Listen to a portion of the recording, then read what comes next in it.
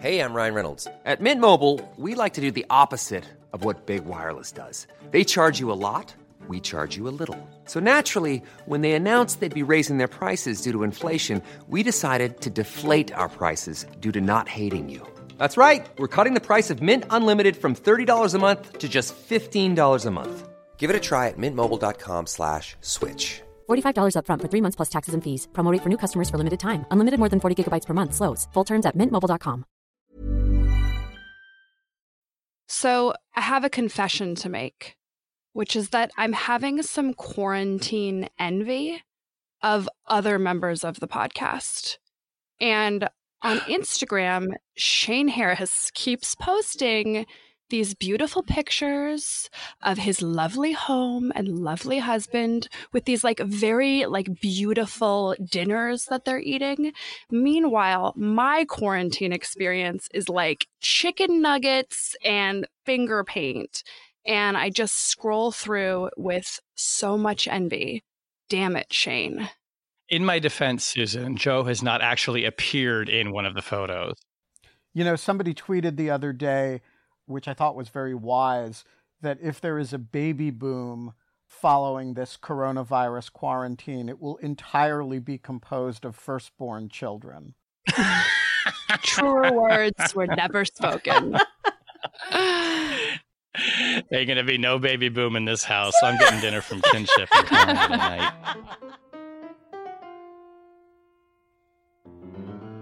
Hello and welcome to Rational Security, the Flatten the Curve edition. I'm Shane Harris. How's everyone's curve feeling? Flat? Rounded? Spiking? Definitely not flat enough. I'm not really sure how to judge my curve right now. If you leave the L out of flatten the curve, you get fatten the curve. It's only one letter difference, but it's really different in impact. I can tell you my curves are fattening this week. I'm actually exercising more and eating less, but that's probably because of anxiety and work. Well, isn't your life amazing, Shane? It's just all these fabulous dinners that I'm eating are so healthy and low calorie. Shane's I think I'm getting more handsome. I don't know about you guys. Oh, man. Oh, my goodness. Quarantine stressing we'll our see. camaraderie. Maybe by Easter, you guys, we can see each other in person. It'll be just fine. I'll be ready to wear my Easter hat. We'll be out there raring to go, barely fitting into our Let's clothes. Rarin, the Rarin edition. Oh my goodness. I am here in the Bloomingdale studio, and we are joined all together remotely with my good friends Ben Wittes, Tamara Kaufman-Wittes, and Susan Hennessy. Hi, everybody. Hi, Shane. Hi, Shane. We're joining you from the bed studio. The bed studio. We're doing the John and Yoko thing again? Yes. John and Yoko here. Excellent. We've been in bed the entire week. No. TMI, Wow. then. Yeah, This is like a war too much protest. false information. Protesting the coronavirus. Oh, my goodness. On the podcast this week, it took weeks for administration officials to persuade Donald Trump that the coronavirus posed a significant threat to the United States. Did those delays hinder the fight against the virus? The coronavirus may also pose a threat to democratic values as governments deploy aggressive surveillance to combat the pandemic. And there are shakeups in the senior ranks of U.S. counterterrorism. So let's start with what we're learning in the past week or so about the administration's response, or perhaps we should say lack of response or disconnected response to the coronavirus. We learned in the past week that the first alert, I guess you could say, that the administration probably had was when the director of the CDC on January 3rd had a conversation with counterparts in China and realized that they were dealing with a new virus. And then we understand from some of the reporting we've actually done at the Post that not long after that, the Health and Human Services Secretary, Alex Azar, tried to get the president to talk about this and could not get him on the phone for another 15 days on January 18th. And when he did, the president didn't want to talk about coronavirus. He wanted to talk about vaping and when flavored vaping products would be back on the market. So, Susan, let's kind of paint a picture here, if we will. Let's start with you. Wait, I don't want to talk about this, Shane. I want to talk about vaping and when flavored vaping products are going to be back on this show. Well, I don't know that they were ever on the show, but perhaps if Juul wants to sponsor us, we can talk about something. Susan, let's start with you. Based on what we're seeing so far, what is the picture to you that is emerging of how the president and the administration were responding or not responding to this, really beginning in early January when at least some of the red flares start to go up? Yeah, so Shane, I thought this was really damning reporting from you and your colleagues at the Post, and an element about sort of pandemic response that a lot of people might not appreciate, which is that intelligence collection and the intelligence community is a really important part of how countries respond to pandemics, in part because it's the way we understand what's actually happening on the ground. So we see right now why various countries, particularly authoritarian countries like China, Iran, Russia, have real incentives to downplay what's happening whenever pandemics are emerging within their populations. And so part of what the intelligence community is doing is collecting information, both signals intelligence, right? What are the leaders of these countries actually saying? What are their medical communities actually saying? And also, what are sort of the hints we can gather about the disconnect between what they're telling the rest of the world and what's happening on the ground? So your story includes this detail that U.S. intelligence noted that officials from Wuhan were suddenly being transported using chartered planes, right? That's an indication of, hey, the government's actually really concerned about this. We shouldn't take their word for it. Now, Donald Trump and sort of the Trump administration and the Fox News ecosystem have really leaned into wanting to blame the Chinese for lying, for hiding the outbreak, for contributing to its spread. That's all true. China did lie. They did attempt to hide the outbreak. They did behave irresponsibly in ways that sort of contributed to the spread. That said, if Donald Trump was given that information in early January and February and decided to ignore it and actually came out in public and said he believed Xi Jinping essentially over the intelligence reports that he was receiving, saying, I think Xi Jinping is doing this great job. I appreciate and applaud President Xi's response here, and essentially ignoring the information that was happening on the ground, the failed response and the lack of attempts to capitalize on the lead time, that lies with Trump. And let's be really, really clear.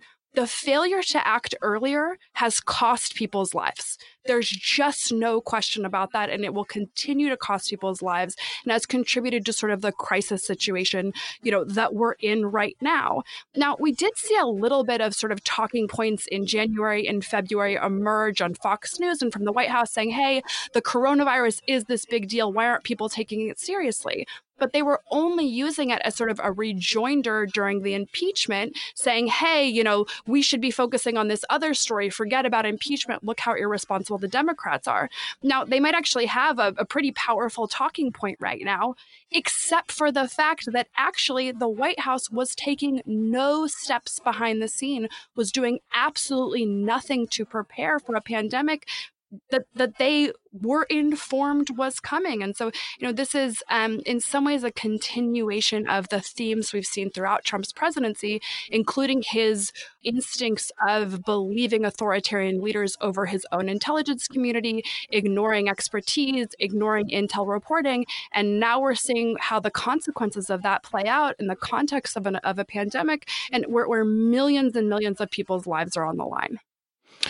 Ben, one of the things that I found so striking in doing this reporting is, you had obviously, the intelligence community, playing its important function exactly as Susan describes it, particularly trying to divine the intentions or the deceptions of a foreign government, in this case, China. And we now know that the world, I think, has seen that they were not being honest. But what's also so striking about this to me is that you didn't need a confidential, classified report to tell you that all of these vectors were kind of pointing in one direction. And it seems that at least among the people some of them who did need to be paying attention to this, like Alex Azar, the Health and Human Services Secretary, they were taking it seriously. And this inability to get through to Trump, it just seems like a repetition of a theme of if it's not something that he wants to hear, he's just genuinely not going to engage on it. And at some point, I guess I found myself thinking, wow, if a president is simply not going to listen, what are the other levers that are available to people in the government? What else could they have done? I'm not sure they could have done very much, to be honest. Obviously, the CDC could have not screwed up the test. That would have been a big deal. The FDA seems like it probably had some regulatory roadblocks that were unproductive. But these are the kind of things that are dealable with presidential leadership and much harder to deal with without it. With no disrespect to your excellent reporting, I do want to say that actually the president didn't need the intelligence community to know this was a big deal. The news reports from China, as well as the apparently rapid spread of the virus around China and around Asia, were all you needed to know that A, this was coming here, and B, we were unprepared for it when it did. And so the president, yes, had access to a lot of classified information that was confirmatory of the scary, obvious fact. But the scary, obvious fact was obvious. And, the fact, and I think that makes your point even more acute, that he just doesn't want to deal with realities that are not confirmatory of his worldview and biases, and also that don't praise him. And the idea that you were going to have a virus that was going to come here, that was going to do significant economic damage and was going to require a major public health and logistical management effort to get under control, was just not something he wanted to hear. I don't disagree with any of that. And it's quite clear that the president's capacity for denial, even in the face of clear contrary facts, is powerful. But I'm not quite ready to let the rest of the government off the hook here. I think the Post reporting makes clear that there were people inside the executive branch who were trying to flag this issue, trying to get the president's attention. But part of what's happened is the willingness of senior officials, especially the layer just below the president, to be supine in the face of his preferences. And when you're talking about something like this, what's the intelligence community's role here? The intelligence community's role is to provide strategic warning. That's it. What to do with that strategic warning is, for cabinet level officials and for the national security advisor, first among all of them, to get in the president's face with the help of the chief of staff and say, Mr. President, this is something we need to act on now. These are the steps I propose. Make a decision, yes or no. And we have a supine national security advisor. That's been clear for a long time. We have a supine Secretary of State, a supine Secretary of Defense. Why do we expect Azar to be any different from the guys who have been dealing with life and death issues for months and years and deferring to what the president is and isn't willing to talk about? So I think, these guys, this was yet another moment, but one with tremendous consequences, where these guys clearly had a duty. Their duty was to get in the president's face and be willing to risk pissing him off in order to tell him what he didn't want to hear. And none of them, it appears, were willing to do that. That's number one. Number two, just very quickly, if we we talked about last week the dismantling of the directorate in the National Security Staff that would have dealt with this issue. If we had a functioning interagency process, then it's quite possible that starting back in January, when those intel warnings were coming in, they could have stood up a task force then at a lower level that would have done the information assessment across the government about what we have, how prepared are we, what's missing, what might we want to do, and filter that up to the president instead of not doing that work. And then all of a sudden it's at the presidential level and they have to figure out how to do it on the fly. So I agree with everything Tammy just said about how important it is to focus on all the things that the administration didn't do and individuals surrounding and supporting the president and in Congress were not doing. But I don't think we should move on to the next topic without at least noting for a minute one thing that at least some members of Congress did do in response to these pandemic briefings, including Senator Richard Burr, including Kelly Loeffler, which is that they took these briefings and then they stole their stocks. Richard Burr reportedly sold $1.6 million in stock in a period of time in which he was aware that the warnings about this pandemic were worse than what was being told to the American public, that the president was downplaying the risk to the American public. And instead of going out and saying, hey, I have reason to believe the president is not taking this seriously, he then used that sort of inside information to make money off of it and to protect himself from sort of catastrophic financial loss, and actually went out and said and suggested that the administration had their response under control. And, as somebody who's spoken with, I think, a tempered but reasonable degree of admiration for Richard Burr in the past, I think we need to understand that this behavior by the chair of the Intelligence Committee is so fundamentally unacceptable that when the immediate crisis has passed, we're going to need to get back to discussing the implications for what it means for a member to have used sensitive information, classified information in that manner.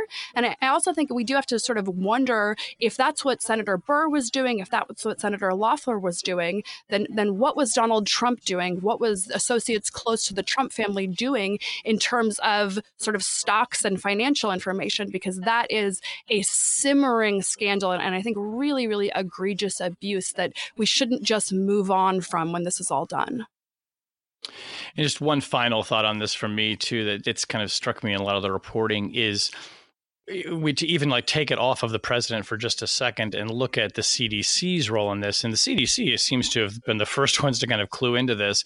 I think as we go back and we do sort of the retrospective, and maybe there will be something like a coronavirus commission like there was after the 9/11 attacks. A lot of people I think are sympathetic to doing that. The restrictions that were placed on state and local governments for the criteria for doing testing being very strict and very rigorous, which ultimately resulted in not that many people getting tested. I think that's also going to be a really powerful question to ask, as to what degree did sort of not just government dysfunction at the federal level, but maybe a little bit of federal bigfooting prevent state and local officials from doing the kind of surveillance in their communities. And I'm particularly thinking in Seattle, where a public health official there kind of went on her own and said, forget this, I'm going to go ahead and start doing testings based on flu samples I've collected, even though the CDC has told me not to. I think it'll be an important question to ask whether or not the federal government to some degree just got in the way of the people who are now in the communities who are going to bear, it seems like, the brunt of this and the worst cases. But that will be a discussion for another day. Let's kind of pivot on this now, and another theme on the pandemic that is fascinating and not getting a ton of attention, but it's kind of core to what we talk about on the podcast.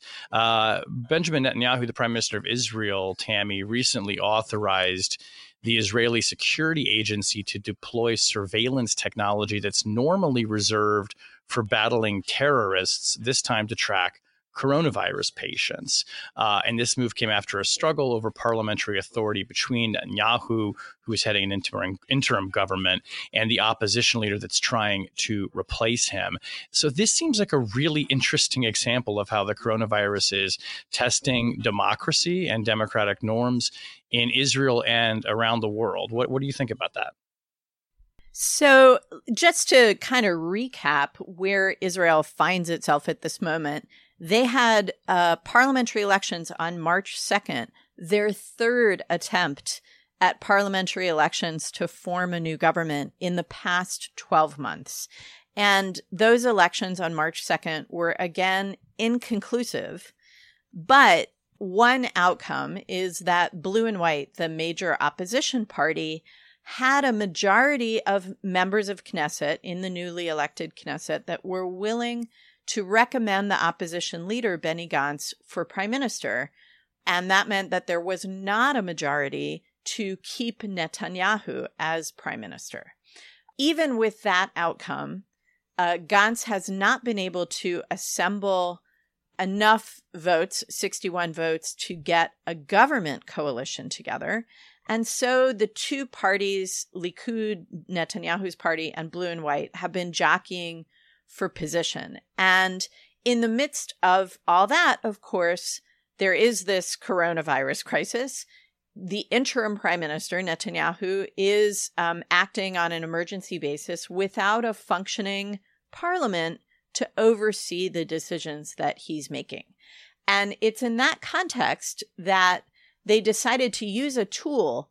The Israeli security agency, the Shin Bet, is Israel's agency that is primarily focused on preventing Palestinian terrorism or preventing domestic terrorism. It sometimes includes right-wing Israeli terrorism as well.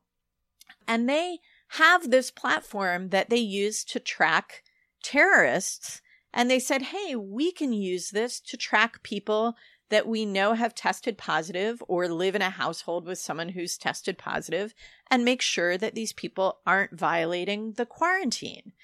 And so Netanyahu approved this on an emergency basis, and then kind of all hell broke loose. It violated a norm to have this Shin Bet operate domestically on citizens of Israel, or at least Jewish citizens of Israel. And it also really brought to light the extent to which the government has the capacity in the midst of an urgent crisis to override privacy and liberty concerns that would otherwise be, there'd be a very, very high bar to violate them. And normally, too, you would have a parliamentary committee that could approve this decision, that could oversee the policy, in the way that we have debates about congressional oversight on FISA, for example. But right after an election, the new parliament hasn't been convened. It doesn't have the right committees in place, and so no one can oversee.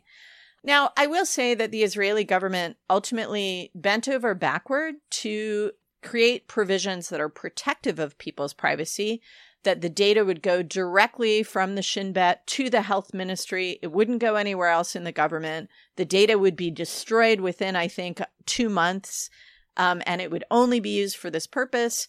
Ultimately, the High Court got a chance to rule on the legality of the decree, and they approved it today. So, in that sense, you can say that democratic norms and institutions weren't completely overridden. But it's an interesting indicator of the challenges that a lot of democratic governments are facing.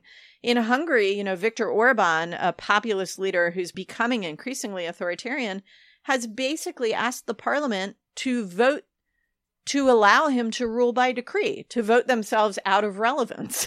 And that's probably the most extreme example. But I think we face a question of just how far should democratic societies be willing to go in overriding our institutions and norms in order to fight this crisis. Tammy's comment makes me, think that this is also part of sort of the learning experience of the price we are going to pay for institutional degradation that's happening in a lot of different countries and a lot of different democratic countries. I think this is an example of sort of surveillance tools for good, right? Most people think that this would be a good thing, a legitimate thing for governments to, attempt to control the spread of disease and to protect their populations. The real concern and the fear is, of course, that they actually are not going to be bound to single use, that there's going to be mission creep. And so we're going to allow the government to use authorities for health purposes. And then lo and behold, it's going to start being used for law enforcement purposes or for immigration enforcement purposes. And that, whenever you have a true crisis moment and you can't believe the government's representations about its intentions, you actually are harming yourself. You're harming your ability to respond because you lack sort of that basic trust. past. One thing to sort of think about in the United States is sort of the structure of Israel and the relationship to Shin Bet with the rest of their security services is sort of different than we see in the United States. In the United States, we have a much clearer divide, sort of domestic and foreign facing. And so, it does sort of raise the question of the entities that are best positioned to do this kind of tracking within the United States is actually probably not the government. It's the private sector. And so I do think one question will be is one odd thing that's going to happen moving forward that the private sector will play a role here. And, if you don't show your smartphone, that you've proven to Google or Apple that you don't have a fever, you aren't able to walk into a Starbucks or a bank. And that sort of all these relationships that tend to be mediated in the private sector without government playing a role that have huge privacy implications, huge equity implications, huge sort of policy implications, if that's not going to be one feature that we see here in the United States moving forward. I think that's a great point, Susan. I will just interject one additional data point from the Israeli case, which is that today, while newly elected members of parliament were wrangling over whether they could convene themselves in the Knesset, and while they were waiting to see who would respect the rulings of the High Court, there was a demonstration outside the Knesset, outside the Israeli parliament, that complied with social distancing rules. So the protesters each stood 2 meters apart while they demanded democracy and the opening of parliament. Well, one thing I remember thinking back on as we're having this discussion is I can remember a week or so ago, really before a lot of the so-called lockdown started, you guys will remember those. There were those texts and emails were going around saying, I have a friend who knows somebody in the Homeland Security Department. Trump's going to declare martial law tonight. Quick, go to the grocery store.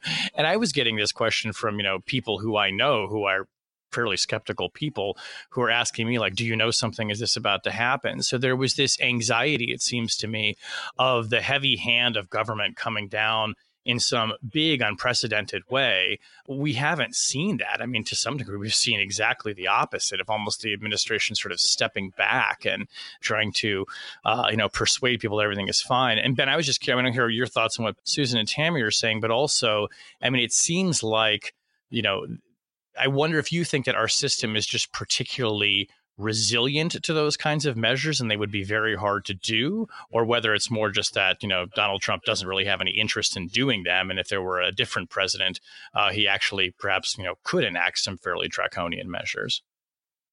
Yeah, so it's a really interesting question. I can offer a few thoughts on it. The first is that I think you're right that the nature of the American system, and specifically American federalism, really militates against the kind of actions that you're seeing in other countries. That is, we're not, the police power, the ability to order people to stay at home, to the extent that it exists at all, it doesn't exist at the federal level. It exists at the state and local levels. And so you have, policy that is being made effectively by the prime minister in Israel or at the national level in a lot of countries is being made at the gubernatorial level in the United States. And if you imagine a surveillance apparatus, who is going to operate that surveillance apparatus? Susan raises the interesting point that, maybe it's Verizon and AT&T, but it's not obvious that it is the president. And so that's one component. But the other component is that your other point is right as well, which is that Donald Trump, for all that he has ginned up a lot of fears about his use of federal emergency powers, is actually been quite lackluster in his use in an actual national emergency of federal emergency powers. And so, long before you got to the question of whether the federal government could or under what circumstances it could conduct major surveillance operations of the type that Bibi Netanyahu ordered, you'd have to confront, there are all these things that he could do that are clearly within his authority, like, for example, ordering production under the Defense Production Act or deploying U.S. military doctors to high intensity infection zones that he hasn't done. There are all these relatively non-controversial actions that he could take that I would think would come before anything of that variety. The final point I'll just make quickly is that, surveillance is a funny instrument in most of American life. It has a very negative cast. We think of it as a bad thing that you sometimes have to do. When the public health community talks about surveillance, they talk about it with an enthusiasm and without a lot of anxiety. And so you'll hear public health, workers or doctors who are interested in infectious disease, they'll say things like, we need more surveillance on that situation. And, they talk about it without a lot of civil liberties anxiety, because most public health surveillance is actually not spying on people, it's spying on bugs. And here we have this conflict between the kind of two visions of surveillance, where if you're a public health person, of course you want as much visibility into this situation as you can. But if you're an American with a civil liberties bone in your body, the types of surveillance that might be helpful here are more like law enforcement surveillance than they are like traditional public health surveillance. Yeah, it's a great point. These words mean very different things in very different contexts. All right. So while the government has been grappling with the pandemic, there's actually other important news, and life sort of grinds on, particularly in the federal bureaucracy. We broke some reporting about a week or so ago that the acting director of the National Counterterrorism Center had been removed in what some officials are fearing is a purge. I think some people feel like a long, maybe awaited purge by the Trump administration of career intelligence community professionals. Ben, I'm kind of curious to start with you on this question of, as a first kind of order matter, do you think that this idea that there is a purge is going on is really what's happening here, or are we seeing kind of more of a bureaucratic adjustment, taking note of the fact that we are, 2 decades post 9/11? The CIA director has said she wants to kind of sort of move off of a war footing with regards to counterterrorism. So do you see signs of a purge here, or more of an adjustment that's probably been some time coming? Certainly the former, which is not to say that some reshuffling at this point might not be justified. But if you do it in a way that involves bringing your wildly unqualified ambassador to Germany, who has no intelligence background, to be the acting DNI, while nominating another wildly unqualified person to be the permanent DNI, and you remove long-serving officials, sometimes under quite humiliating circumstances, who just happen to have communicated about the Ukraine situation in a fashion that you don't like with the Hill. Clearly, there is more going on here than merely a 20-year post 9/11 rebalancing of the intelligence priorities, all of which could really have been done by the president directing the intelligence community to follow other intelligence priorities. And so I think the idea that this is normal is very pernicious. There's nothing normal about this. The best way to understand this is, as the president had a war with the FBI, he decapitated the FBI, and now he's moving on to other intelligence components. And what all the intelligence components he's waged war on have in common is that they've provided him information that he does not want. Yeah, I largely agree with Ben that this is not an area in which we should extend the administration any benefit of the doubt. Yes, there are legitimate questions. There's been longstanding questions about whether or not ODNI should even continue to exist. And this is something, the Bush administration considered getting rid of it. These are longstanding questions. That said, clearly Grinella is coming in and capitalizing on this to do a loyalist purge. And I do think we should note that Grinnell is an acting DNI.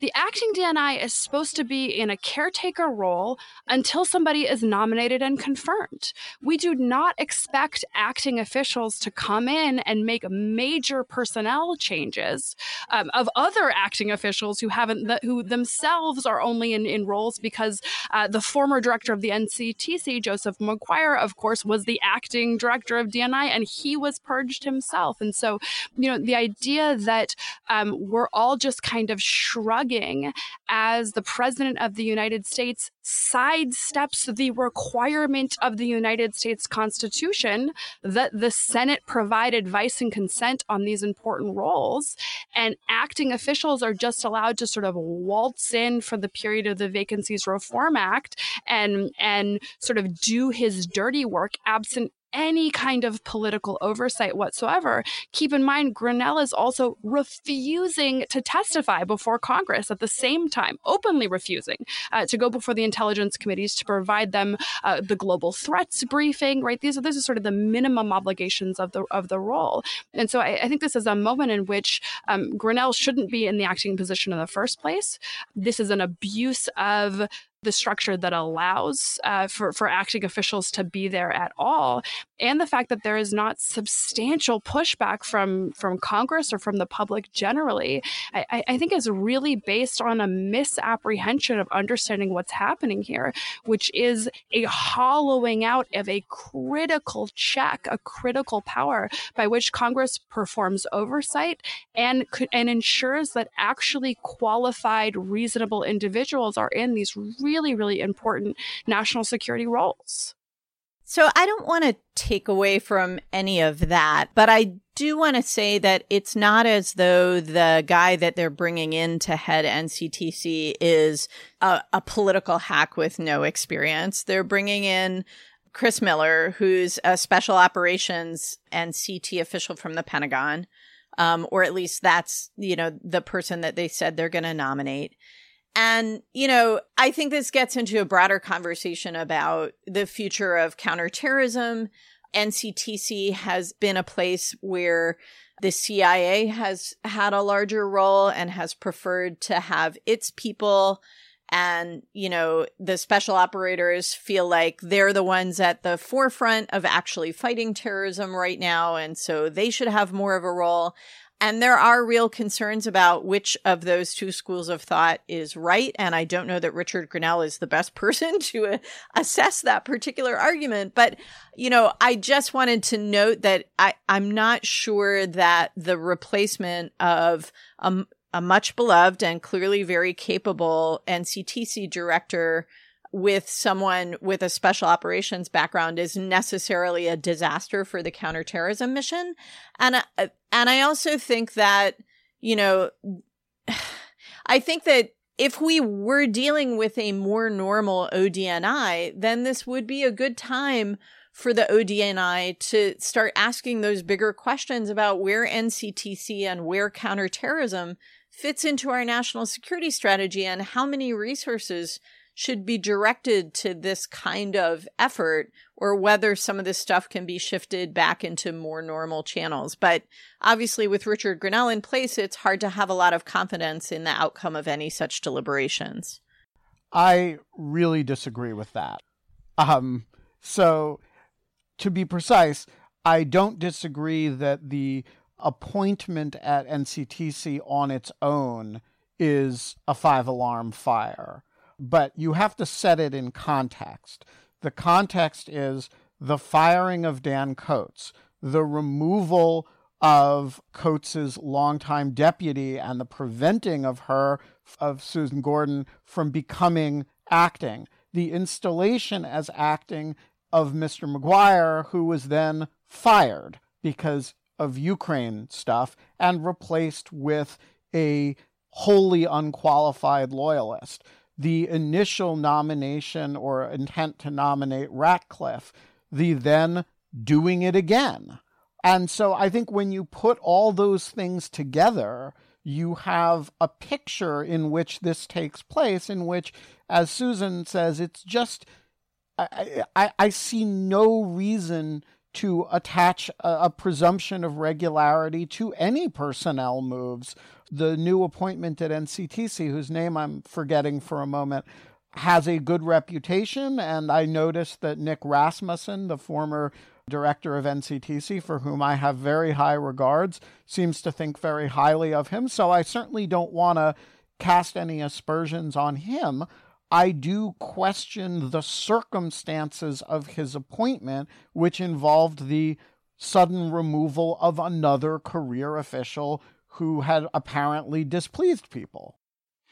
And just to bring this around to the theme where we started, I wonder, and if anybody wants to chime in on this, please. It seems to me that one cumulative effect of having, as this administration has across all departments and agencies, but particularly in the national security apparatus, these acting people and these deputies and people who are nominated who just linger, is that nobody is empowered to make any decisions, or that you understand that if you do make a decision, it might be the last one that you ever make in that role if the president just simply disagrees with you. And that what you've created is an environment essentially in which no one really feels empowered to act unless the president says you may. And if we think about this, of how it was playing out in the early days of the coronavirus, I mean, that we don't know yet. We have a lot that we still have to learn about the different parts of government and how they were reacting. But it seems to me that there's a credible narrative emerging that this was a disastrous situation in which people felt that they could not do anything in their roles, even as cabinet secretaries, until they verbally got the president to agree with them, because they simply didn't feel empowered to act independently.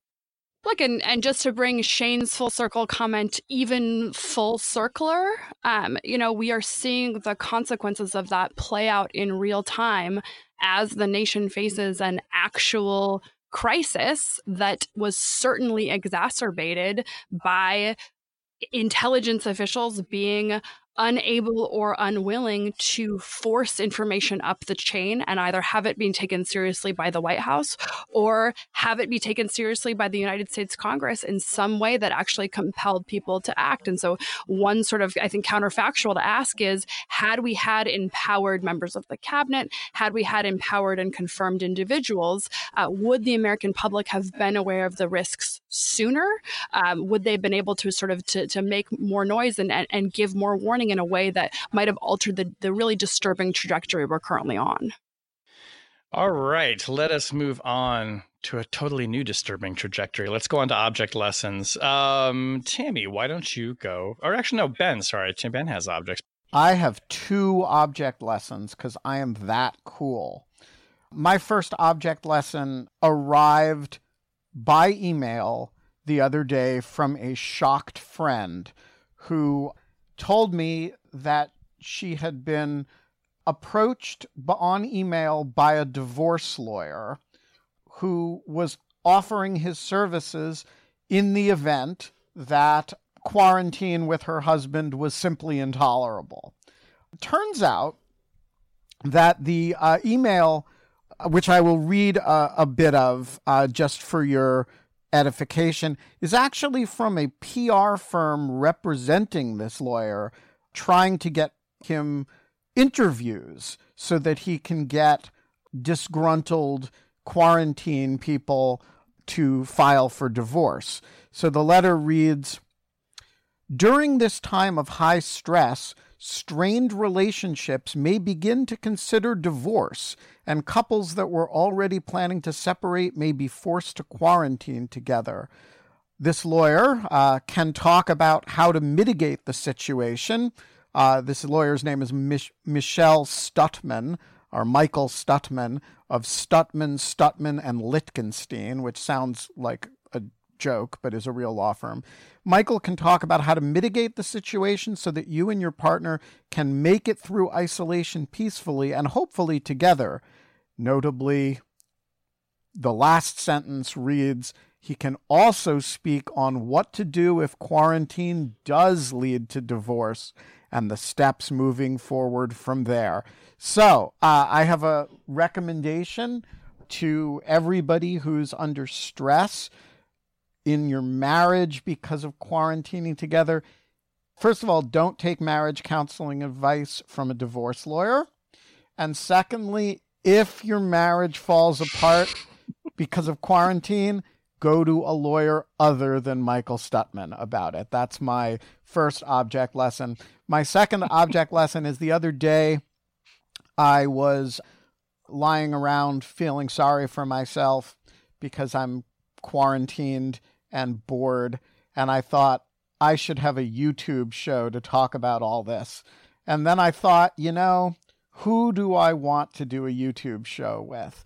And for some reason, the person who came to mind was Kate Klonick, the great law professor who writes sometimes for The New Yorker and for Lawfare and for other places, and is an expert on content moderation. And for those of you who listen to the Lawfare podcast, does the disinformation podcasts once a week with Quinta Jurecic and some of our other colleagues.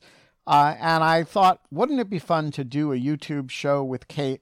And so I tweeted that I wanted to do a YouTube show with Kate, and she wrote back that she wanted to do it. And so we are launching it today at the suggestion of a Twitter contributor.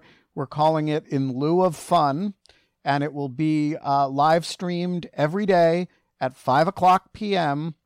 Eastern Time on the In Lieu of Fun YouTube channel. So we will post a link to it on the show page today, and we hope you'll come join us. We're going to have no idea what we're going to do on this, but we're going to have In Lieu of Fun doing it. Ben, you realize you're going up against the president's daily briefings at 5:00. I'm totally down for that. In fact, maybe the slogan of In Lieu of Fun should be watch in lieu of fun instead.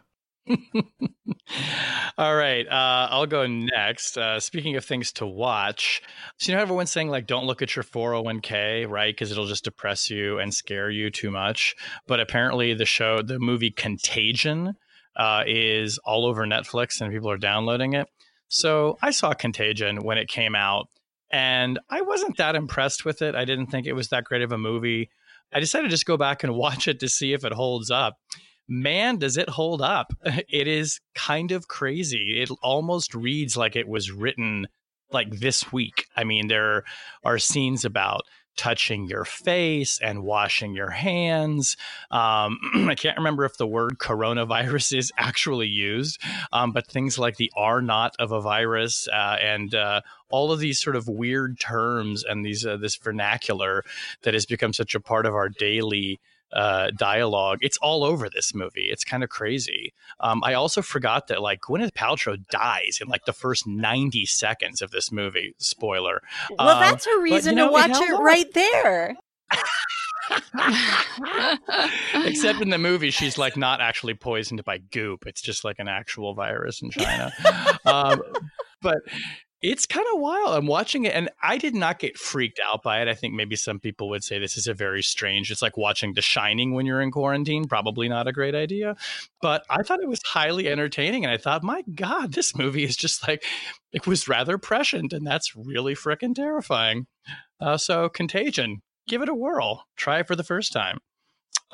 Susan, what's your object? So my object lesson is a piece of technology that I have long sworn would never be in the Hennessy household, but desperate times call for desperate measures. And last week, my sister sent all of our family members Facebook portals, which are these video chat devices so that we can talk to each other sort of more easily. And within these Facebook portals, there is also an Alexa, which my 5-year-old has become completely enamored with and asks Alexa for 1,000,000 dinosaur facts every day, except for I do feel like can now be affirmed that I have planted the seed of skepticism of the private sector in him, because after asking for his 100th dinosaur fact of the day, he turned and looked at me and said, "Mom, is Alexa good?" And I just think that's really the question we should all be asking. Indeed, that is the question. Now Alexa is scraping all of our private information, and we're just going to lean into it and let it listen. So what did you say? Is Alexa good? What was your response? I said, what do you think? Which is my go-to when I don't know how to answer something. That is the awesome parental cop-out answer. And by the way, very good for the kid. I don't know. I think Alexa's going to have the last laugh. Do you think Alexa will just be like the last one? I don't know. Standing? It's not great.